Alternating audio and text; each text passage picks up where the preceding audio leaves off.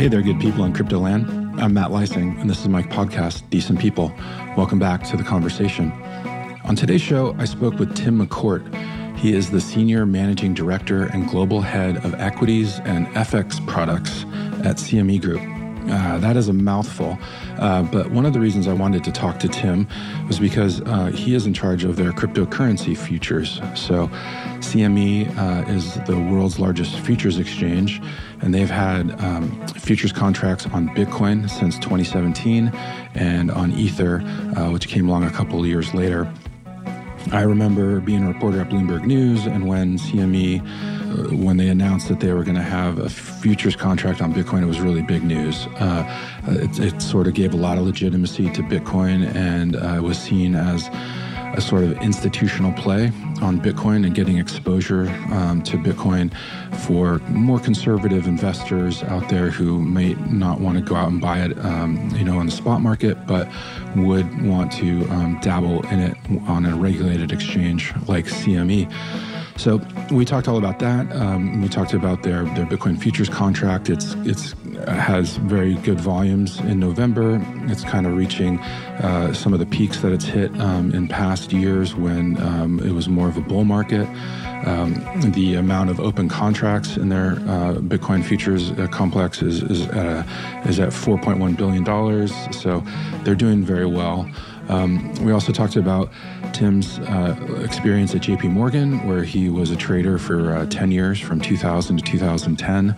So he not only went through the September 11th attacks while there, but also the global financial crisis in 2008.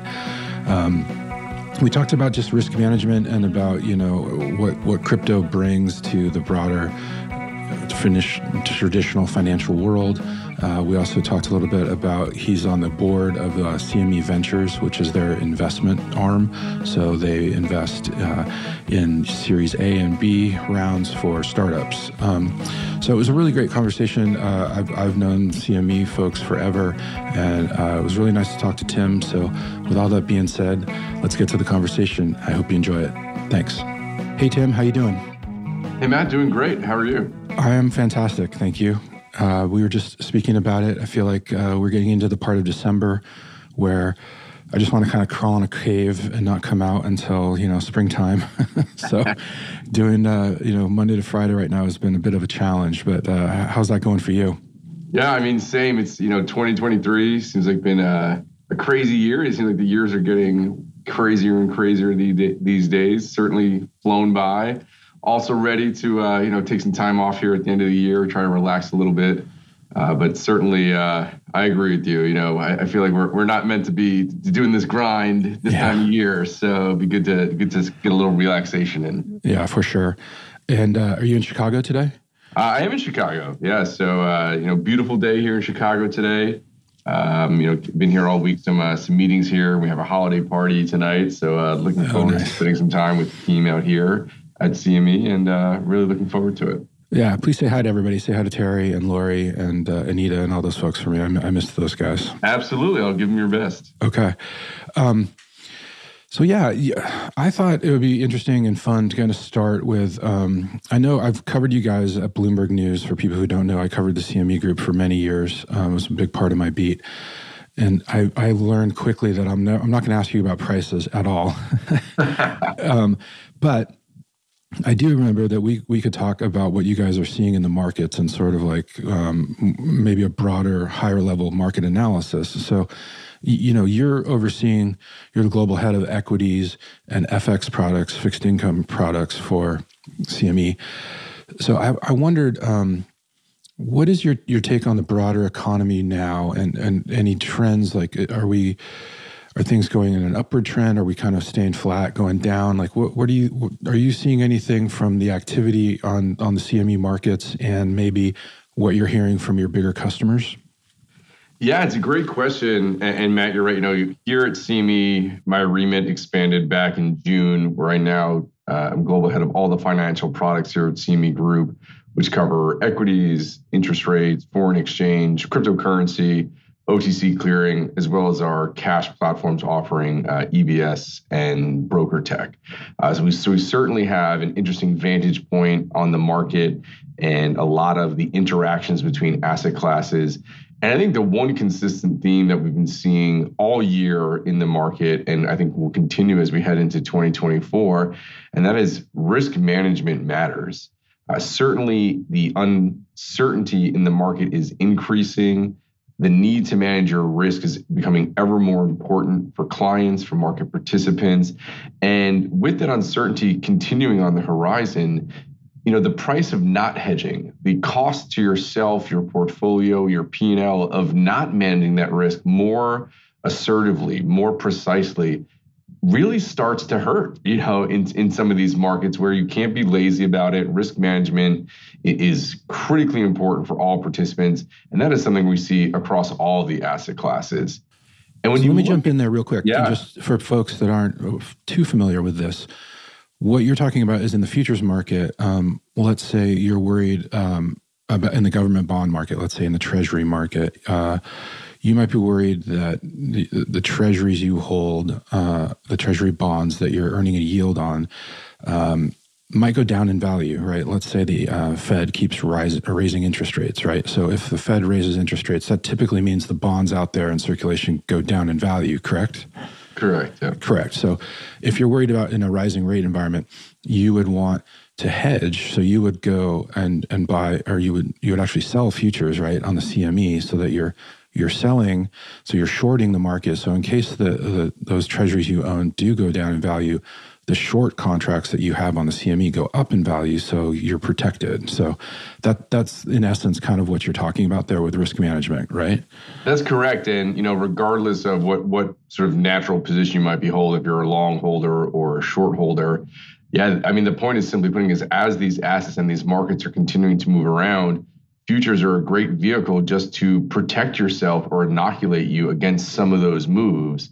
And even if it's in other asset classes, say you may have a long equity portfolio, and if you think the market might get a bit turbulent, or you think that maybe there's a sell-off coming, futures are a great way just to sell some E-mini S&P or NASDAQ futures against it, and you can protect your portfolio and then trade out of the futures when you think maybe the market's calmed down or maybe you want to get back into it. And there are ways you can do it without having to liquidate that physical position that you're holding, whether it be the treasury, the equities. It's just a great way to manage that risk.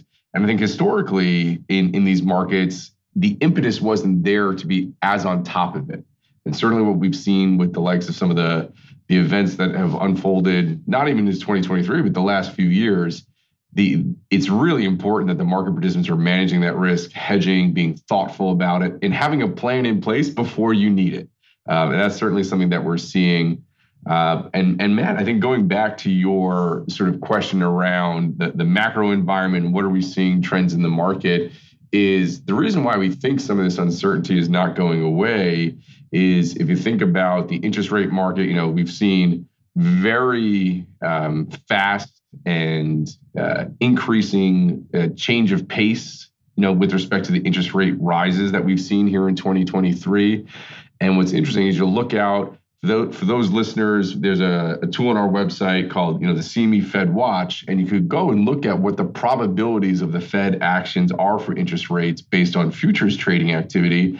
And you can see that the market thinks there'll be a handful of interest rate cuts next year, maybe starting around the May meeting. What's interesting is you could also see, even if the market thinks rates are going down in the second half of next year, they also disagree on the size of those cuts. Is it a quarter? Is it 50 basis points? So even if the market is directionally aligned, they still disagree on the size or the action. And even that uncertainty on some of those moves we'll see in. We're certainly seeing, continued seemingly record high equity markets. At some point, market participants think there will be a mean reversion in those markets.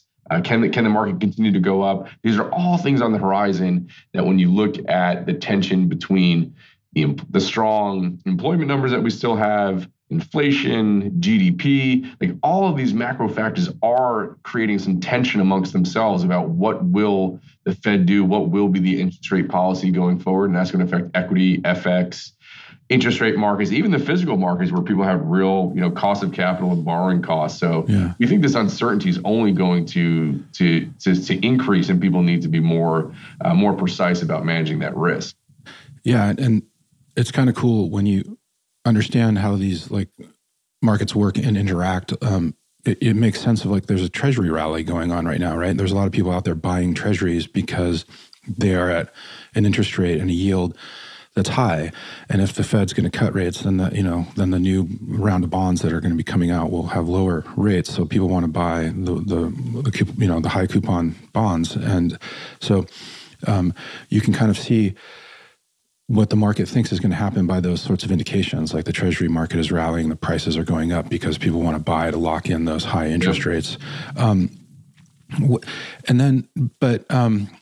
then you mentioned, and I wanted to ask you about this as well, because I did see today that the S&P is just about at the yearly high that it hit this year. Inflation is, obviously a draw, or it's a drag. But you mentioned employment numbers are pretty good.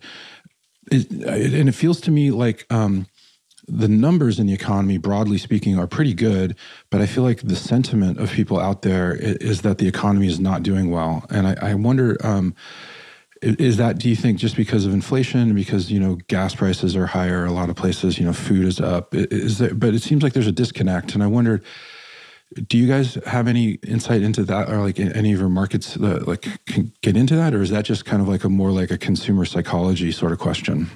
No, that's an interesting point. I definitely think it's a little bit of the latter, where it's more of the consumer psychology question. And I agree with you. If you look at the market levels, interest rates, GDP, some pretty good indicators out there. Inflation, is still persistent, but has maybe subsided a little bit from where we were not too long ago.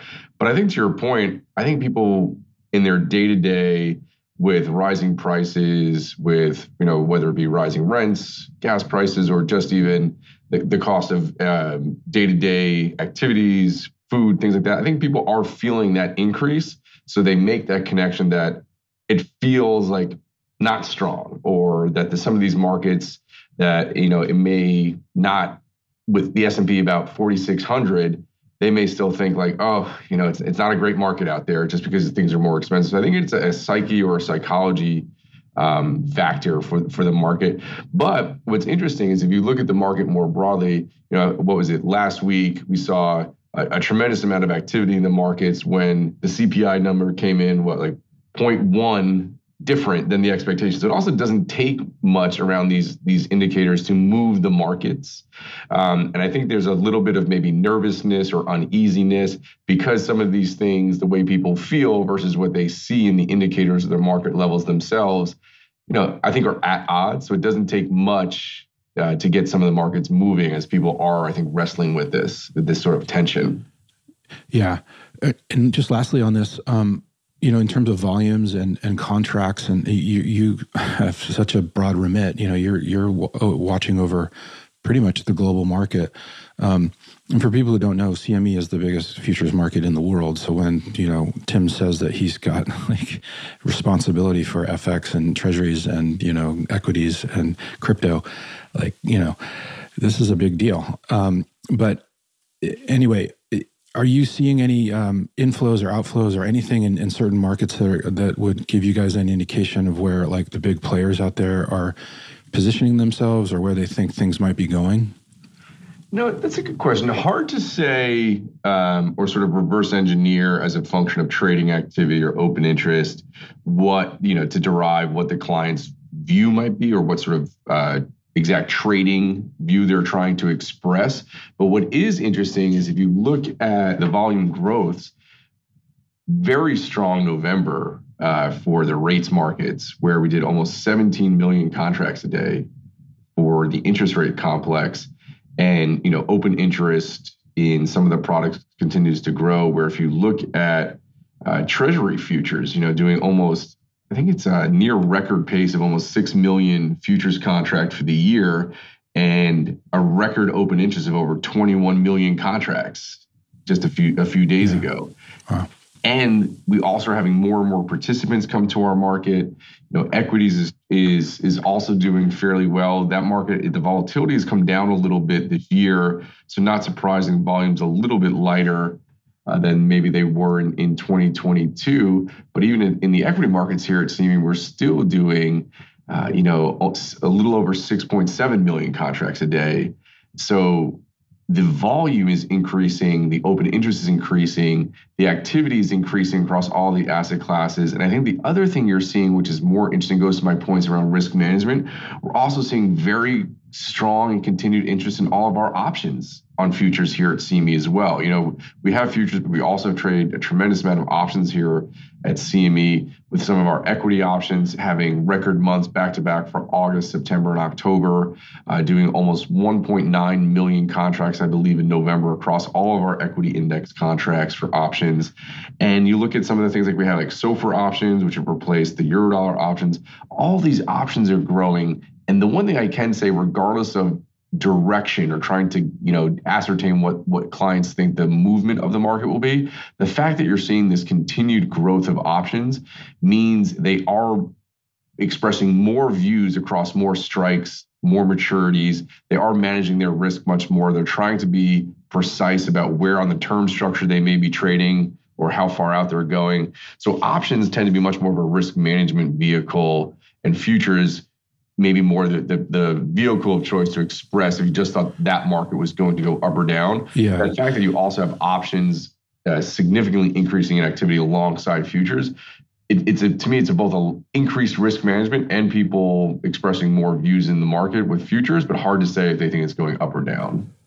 And I think that activity in and of itself is a bit of a signal, right? That means people are putting money into the market and expressing views, whatever they are.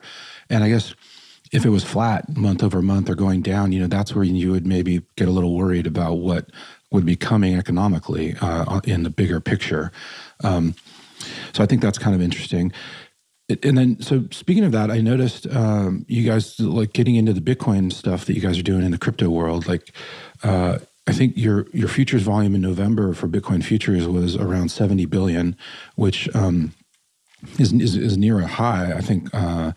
And I was looking back, and it looked like kind of at the height of the bull market a couple of years ago in 2021, that monthly volume, October 2021 was around 100 billion. In November, it was more like 80. So we're kind of getting to that volume level that we saw 2 years ago when prices were much, much higher. So congratulations on that, first of all. And do you think...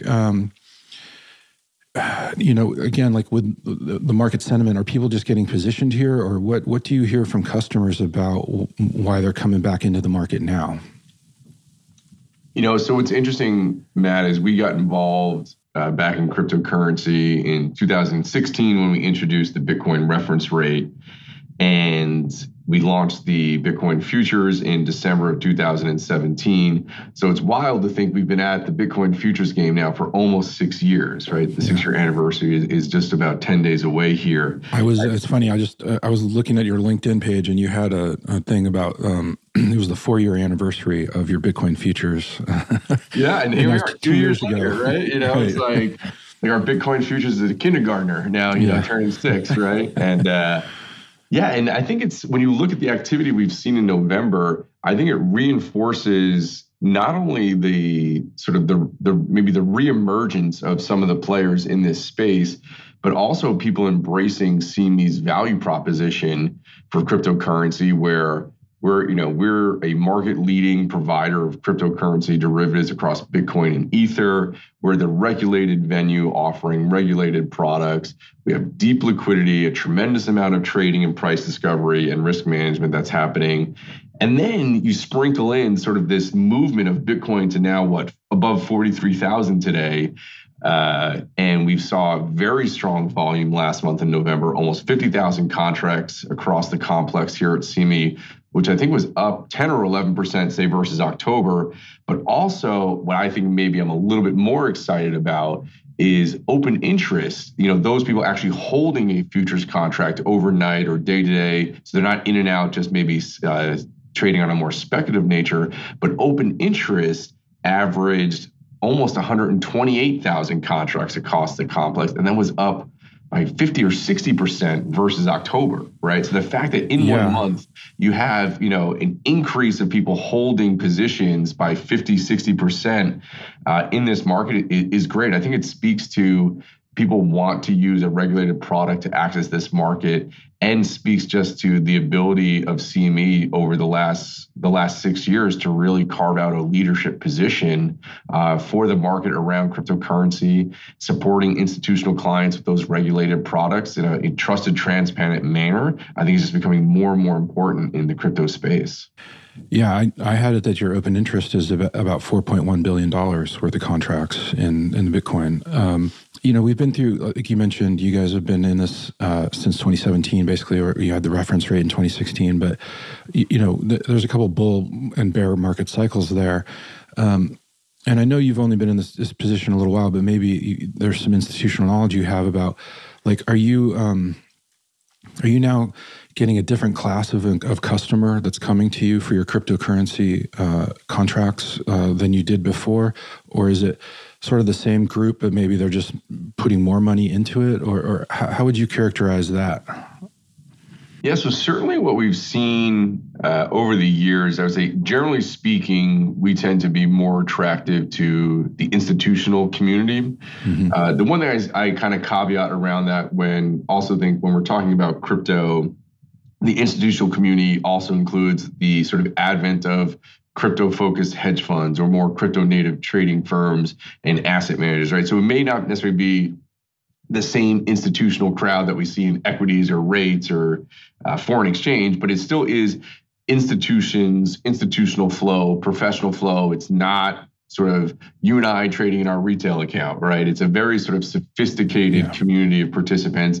And even those retail participants, broadly speaking, that we have at CME tend to be the sophisticated, active individual traders.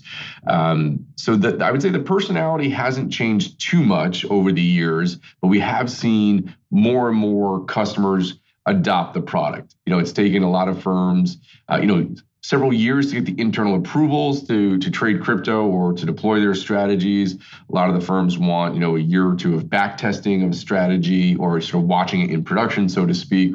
So we're seeing a lot of firms come online. And I think the exciting thing for me, is not too long ago where you really then had some of the asset managers getting into the mix with the introduction of futures-based Bitcoin ETFs in the US with the likes of ProShares product that's out there. Then you have others like Valkyrie and Bitwise who have moved to futures-based products for Bitcoin. We have some Ether future-based ETFs as well. So you think about it, you'd have some of those like wholesaler institutional clients taking those last steps to figure out how to bring crypto in their product wrappers to market. So that is something that has continued. It's picked up pace. The sort of client pipeline and demand we're still getting is great. We're having a lot of clients across all segments reach out to us like, how do I trade crypto futures at CME? How do I trade more? How do I trade options? And then, of course, we always get the question, can you trade more crypto futures at CME? Which is always a great question, but for now we are focused where we have that regulatory clarity and certainty.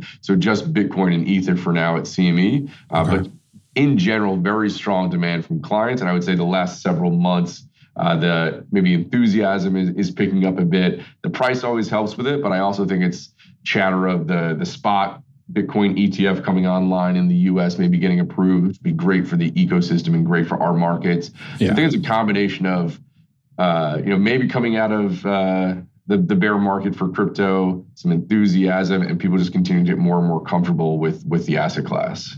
Are you guys seeing like pensions or insurance companies come to you for exposure to crypto? Oh, that's a good question.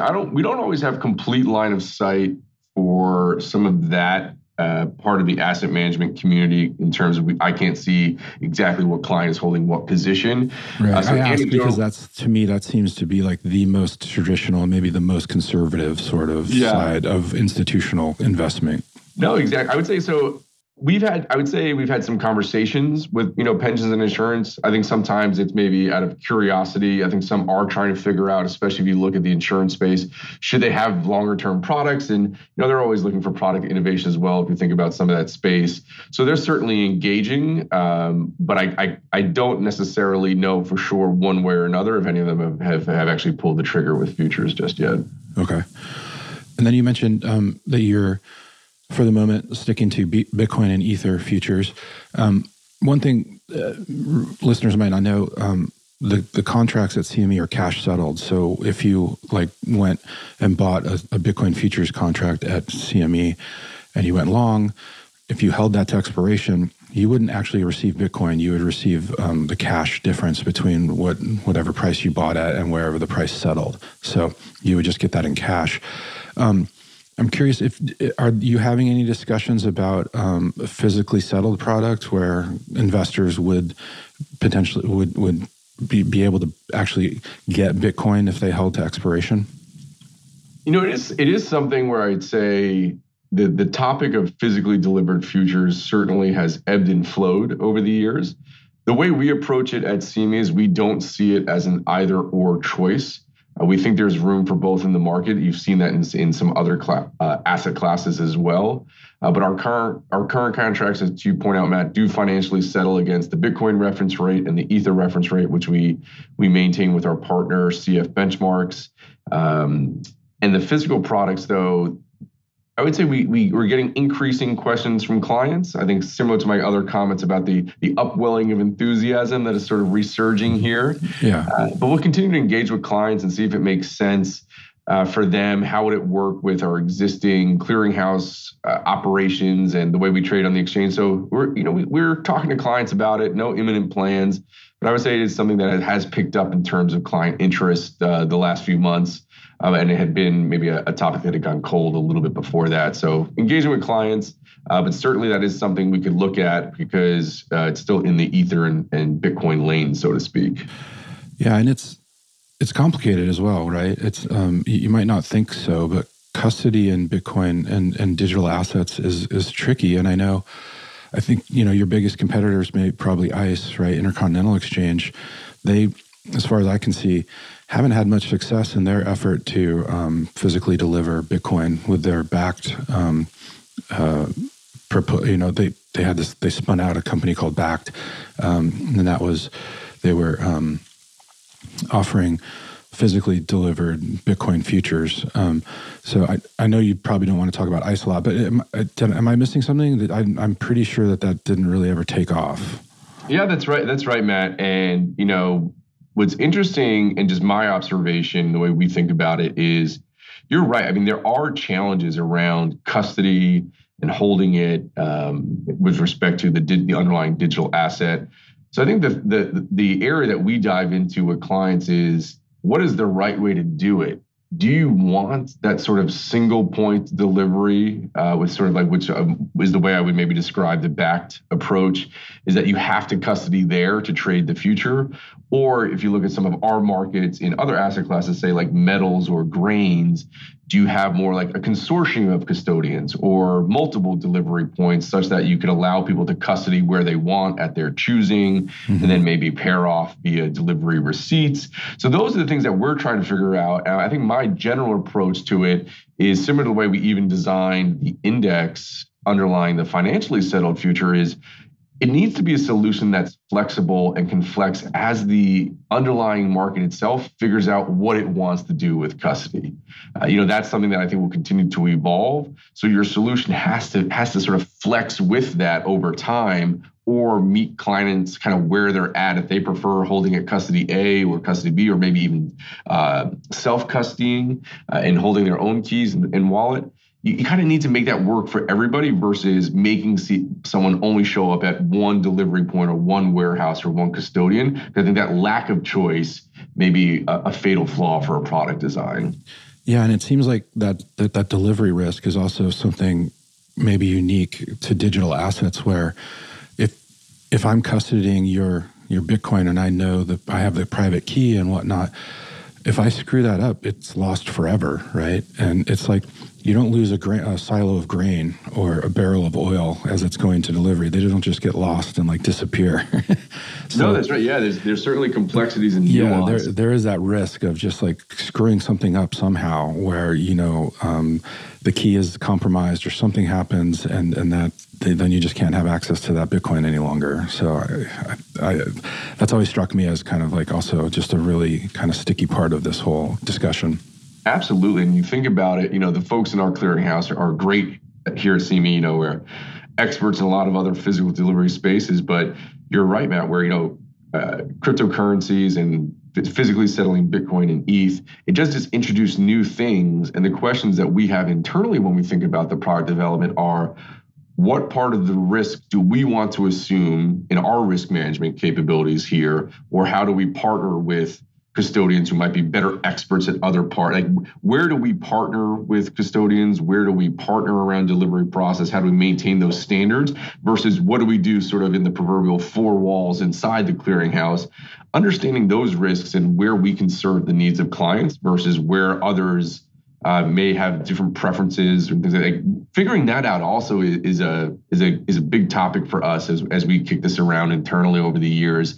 And it's not something that we have a clear answer on if we want to be in the sort of the business, so to speak, of managing private keys, right? It's a pretty critical undertaking, and we're not sure that's something we want that responsibility to risk manage, or is that something the client should risk manage on their end, right? Or manage through their custodian. So all great questions, but I think that's sometimes people are like, oh, just roll out the physical contract, no big deal. And you're like, well, actually, there's lots of interesting things to figure out first. Yeah, for sure. All right, cool. So I'd love to go back a little bit into your life. Did a young Tim McCourt think that he'd be the senior managing director, global head of equities and FX products at CME Group, or what were you doing as a kid? And did finance? Were you always interested in finance, or what was your kind of what were you into as a child? That's great. When I was real little, I definitely didn't think I'd be working in finance. I think my first memory of like career aspirations, I wanted to be a chef when I grew up. And then I think I got a little bit old. Yeah, I love to cook. I'm still cooking all the time. Mm-hmm. Love to cook, love to, go out to eat, restaurants, all that. I'm a big foodie, big fan of food and cooking. But it's definitely a hobby. Between New York and Chicago, you got two great cities there. That's right. Food. That's right. And then it's sort of like in high school and college, I went to Boston College. I was a political science major, liberal arts. And I originally thought I was going to go to law school. I wanted to be a lawyer, wanted to maybe go into politics, and just sort of like over time, at BC, I realized and started doing the math of what it would take financially to go to law school, and then maybe sort of what lawyer I'd have to be to pay back that debt on the other side. And I was like, well, I'm not sure this is for me. So I graduated in 2000. So this was sort of the height of, the dot-com era was still around, the war for talent between Silicon Valley, tech firms, banks, Wall Street. And I was fortunate enough to get a job at JP Morgan as a rotational analyst when I made the decision to go into business versus, say, law school, and started at JP Morgan in July of 2000 in one of their rotational analyst programs, got exposed to equity derivatives, fell in love with it, fell in love with the markets. And sort of like the rest is history, but certainly wasn't something that a young Tim McCourt was aspiring to be a derivatives guru at the Merck, So. Yeah. And so you went through, you were at JP Morgan from, I think, 2000 to 2010, as you said. So first of all, there was the September 11th, kind of effect on markets and the economy. And then you went through, the Great Recession and everything, the 2008 housing crisis. So you were kind of went through two really tumultuous times there. What did you take away from those experiences? And as I recall, even in New York post 9/11, I moved there in 2004. So I'd say from 2004 to 2008. There just seemed to be money flowing in the streets in New York City. Like things were really crazy. What was it like being inside JP Morgan during those years? Yeah, I mean, it was great, right? To be honest, I mean, certainly the markets were crazy. I lived in Manhattan for about 18 years, right? So having sort of been through a lot, both in the city and in the markets, it was a fascinating place to get, to start my career, to learn from others. At the time and still today, JP Morgan was, a preeminent derivatives house for equities. I was learning from some of the brightest and best minds and what was sort of a burgeoning part of finance at the time. Like equity derivatives sort of like was having their moment in that, late 90s, early 2000s, and just having sort of a front row seat to seeing how the markets operated from that perspective was fascinating. I think that's what's really got me sort of hooked on the markets was the energy, the pace, the risk management, the risk taking, like all of that was sort of infectious at the time. And what was interesting to a point when we were going through, if you think about sort of like maybe like the sort of liquidity and credit stuff that maybe started in summer, fall of 2007, and then into the global financial crisis, then having sort of like a front row seat, seeing some of that momentum come out of the market and the global financial crisis and places like Lehman and Bear going under. And I had friends that worked there and sort of like the impact on the industry, but the city itself. And it was really fascinating and sort of wild when you think back to it in hindsight, where some of us even today here at CME, when we talk about it, we're like, what's so crazy is absent the last few years, people thought like markets only went one way, right? Like equity markets only went up. Interest rates only stayed flat, right? And we're like, buckle up, everyone. Like these things have happened before, but there's almost an entire generations of traders that haven't seen some of this. I was just going to say that. There's almost an entire generation where interest rates are at near zero. And that's crazy. That's sort of like fascinating to see it start that risk and that uncertainty come back in. Because you're like, oh yeah, I've seen this before. And it just makes you appreciate that, the markets as an entity, sort of as a sort of, proverbial living, breathing thing. It's like they can do some pretty fascinating things, and it's very hard to predict what it's going to do, But I was very fortunate to learn from some great people at JP Morgan. I loved my time there. And I look back fondly on it and still keep in touch with a lot of the folks that I started my career with and some of my mentors from back then. So it was great and very fortunate that I had that experience. Do you remember there was a day in September or October of 2008, I think, Congress didn't pass, it was TARP, I think, and the market, the S&P just fell off a cliff. You must have had a hell of a day that day on the equities swaps desk there. I remember, yeah, because I can remember. I know exactly what you're talking about. I had this very vivid memory of I think it was one of the few times the trading floors were not tuned to CNBC, Bloomberg TV, whatever. And it was like C-SPAN and people watching a vote, right? Yeah. And you watched sort of like the yays and nays happening. And when it became clear it wasn't happening, people were like, it proverbially hit the fan. Yeah. But I was like, whatever it was, I feel like that was if you were to chart viewership on C-SPAN, in the island of Manhattan, it's got to be an all-time peak that day. Yeah. I feel like. Yeah. That was one of the few times I felt it in my gut. It just the fear of watching it on the Bloomberg terminal as the S&P it was literally just a straight line down. I think it was several hundred points, maybe even 800 or 1,000. Oh, exactly. It reminds us sort of like the proverbial falling knife, right? Yes, yeah. And for the S&P, that's insane. That's a huge, huge move. Okay, and then I wanted to ask, you were on the equity swaps desk, right? So this is an over-the-counter product. Did you get, obviously, part of the financial crisis was, exacerbated by credit default swaps and the nature of how that's was an unregulated market. And when everything kind of got bad, nobody really knew where the risk was. Was that in the equity swaps market as well as some of the other credit derivatives and things like that? Yeah. So I was on the equity swap desk. I was a Delta One trader. So also, longtime customer seeing me before I worked here, trading futures, ETFs, swaps, cash baskets, everything. And I don't think it was the same, right? At least from my vantage point at JP Morgan. And then when I was at Royal Bank of Scotland as well, it didn't really see the same thing because the equity swap products, even OTC, were, with large institutions. They were sort of key core exposures to the major benchmark equity index products.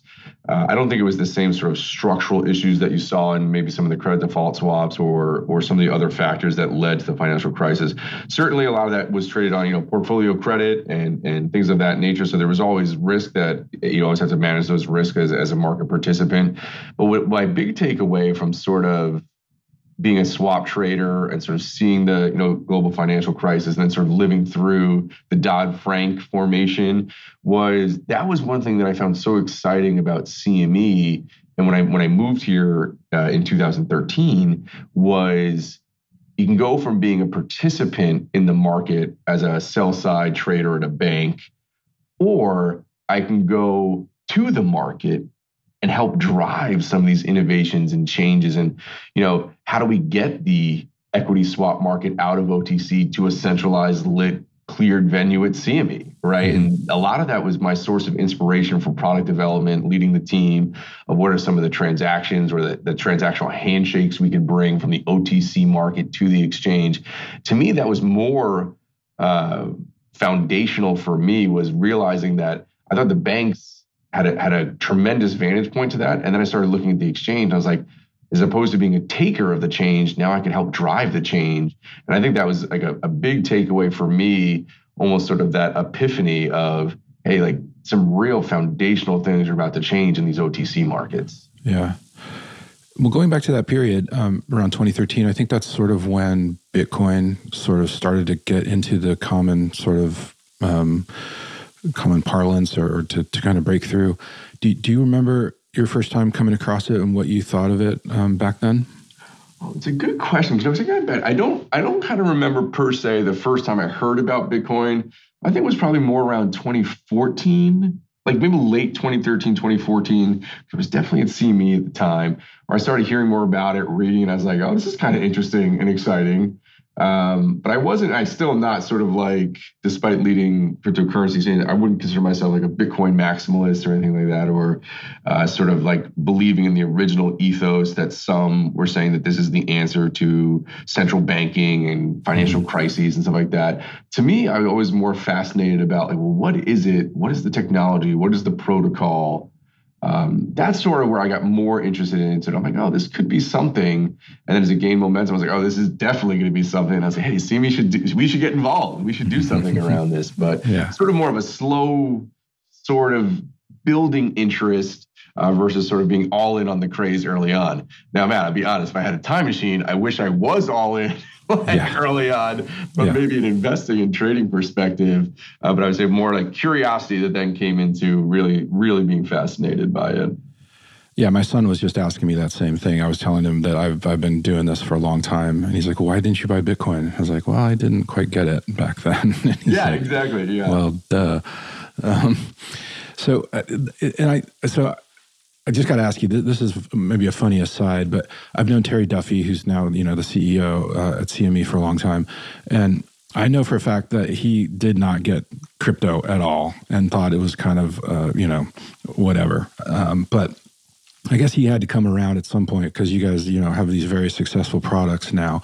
So if you see Terry, just let him know that I remember that he used to be totally anti-crypto and thought it was all a bunch of hot air. So I'm seeing him later today. I'll remind him. Okay, all right. Yeah, good. One thing about your past that I liked that popped out at me was that you were an Eagle Scout. What did you do for your Eagle Scout project? Oh, wow. Great question. Yeah, so I'm an Eagle Scout. I actually became an Eagle Scout when I was 13, right, which is a little bit younger than most. And my Eagle Scout project was organized a beach cleanup. I grew up on Long Island out in North Babylon, and we did a beach cleanup at a town of Babylon Beach. We actually did it at Gilgo Beach and Overlook Beach, which are two beaches out there. We did a cleanup and we planted snow fencing and beach grass to help with erosion, which, that was a big topic back in the 90s for the South Shore beaches of Long Island. And, as a member of Troop 175 in West Babylon, New York, they're still around.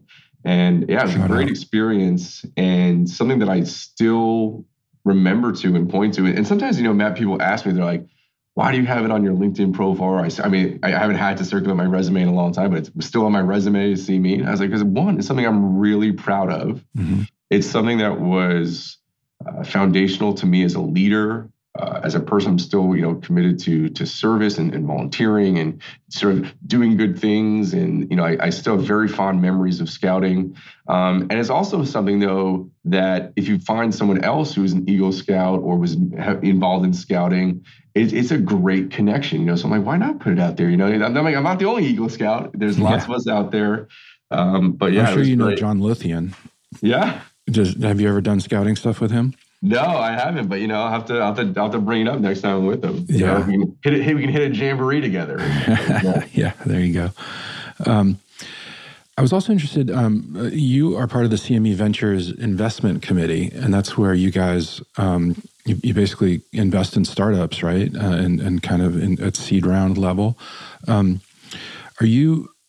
I'm just curious if you're seeing anything interesting there in the crypto space, or where where you guys are sort of deciding to put your money these days into that area. Yeah, so I'm one of the investment committee members for CME Ventures, which is a great part of CME. We typically get involved a little bit later than seed round, maybe like Series A, Series B, when the companies have a little bit more sort of demonstrated success, let's say, or sort of more viability. We like to partner on proof of concepts with them before we invest, but certainly seeing lots of great ideas. The one thing I will say, though, that's been interesting is even not that necessarily we are ramping up our investments or anything like that. We have a pretty steady portfolio right now, but always looking, always trying to make sure we have our finger on the pulse. I think what I found more fascinating, if I could use that word, was the speed at which some of the VC money almost like holistically has started to dry up around some of the crypto projects. Mm-hmm. I think that there's been some tough funding, and I think, trying to maintain sort of viability, I think is getting a little bit more challenging for some of these companies out there. Seeing some of them, unfortunately have to shutter or close their doors. They can't get that additional funding round, or they can't, get to that over that line of profitability. And I think that's just a function of the markets generally speaking, but also with some of the other sort of events in the crypto space and some of the things that have happened. It's just some of the investment money. And I could be completely wrong, but just my perspective on it. I think you're right, because it's dried up a little bit. Yeah, if you look at, FTX, for just one example, had a long list of VC investors. I'm sure a lot of the crypto credit firms that went under did as well, and that's just a little part of what happened. Exactly. And notwithstanding the events of FTX and crypto, but if you look at it sort of more broadly, like, the crypto industry as a whole is still relatively early days. And it's not uncommon as new industries and new business and new technologies are coming online that you're going to have sort of these life cycle events, where I do also think that some of this could be like the proverbial cleaning out of the underbrush. Some of the bad actors have been sort of, markets are efficient. They've sort of been, dealt with and sort of run their course, and some great things have happened, some bad things have happened. And then it's like, all right, the next phase. Like, so what's going to be the next innovation or next company or the next great thing that comes out of it now that some of that is underbrush has been cleared away? You sort of see this life cycle of nature, so to speak, happening in other industries. And I think so that's where we are in crypto too. So I think it's not over forever. I just think people maybe hitting a pause button on the funding, people being a little bit more cautious, a little bit more conservative. But I think on balance, that's going to be a great thing for the industry, because it means when those next great good ideas or companies come up, or the next technology, the next protocol, people will be ready to get re-involved. So I think it's just sort of cyclical right now, but seems a little bit less enthusiasm than a few months back. I agree. I think it's like a fire, right? The fire goes through the forest and burns out things, and then there are certain seeds that need that fire to grow. And I hate to be a killjoy, but with the prices going up recently, I just don't see a really big foundation for that. I think there's a couple things out there, like you mentioned, the cash, the spot Bitcoin ETF, but we've known about that for a very long time. There's a couple other things happening, but I don't know. I just this rally just feels like it's a price rally to me, and it doesn't necessarily feel like it's got a great foundation to it. And I wish I agree. It feels like it might be fueled a little bit by hopes and dreams, right? So to speak. But I think it's true, because I think the other thing that we talk about here at CME with clients, and we've certainly talked about it in the marketplace more broadly, is I think if you look at cryptocurrencies, what's happening is certainly last few years, a lot of activity, a lot of hype, a lot of participants, but it was all sort of speculative trading. Like, people were trading the price move. They didn't care what the token was, what the asset was. They were just like buying it at 1 and selling it at 2, right? Or whatever it might be. It was just sort of getting in on the craze because these things could double, triple, quintuple in value. So it's all speculative. I think what you're seeing more broadly now, and why you're still seeing Bitcoin and Ether have staying power, is I do think the market and participants foundation are asking, what is the use case? Like, what utility does this protocol, and therefore, token or coin, provide in a way that there is some inherent feature, value, utility provided to the marketplace? I think people are asking more interesting questions like that. I think that's why you still see interest around things like tokenization or the incorporation of DLT or blockchain technology. So I think people are saying, all right, the spec case is done. What's the use case? And I think that's something that we're seeing the market also collectively sort of noodle on, right? Yeah.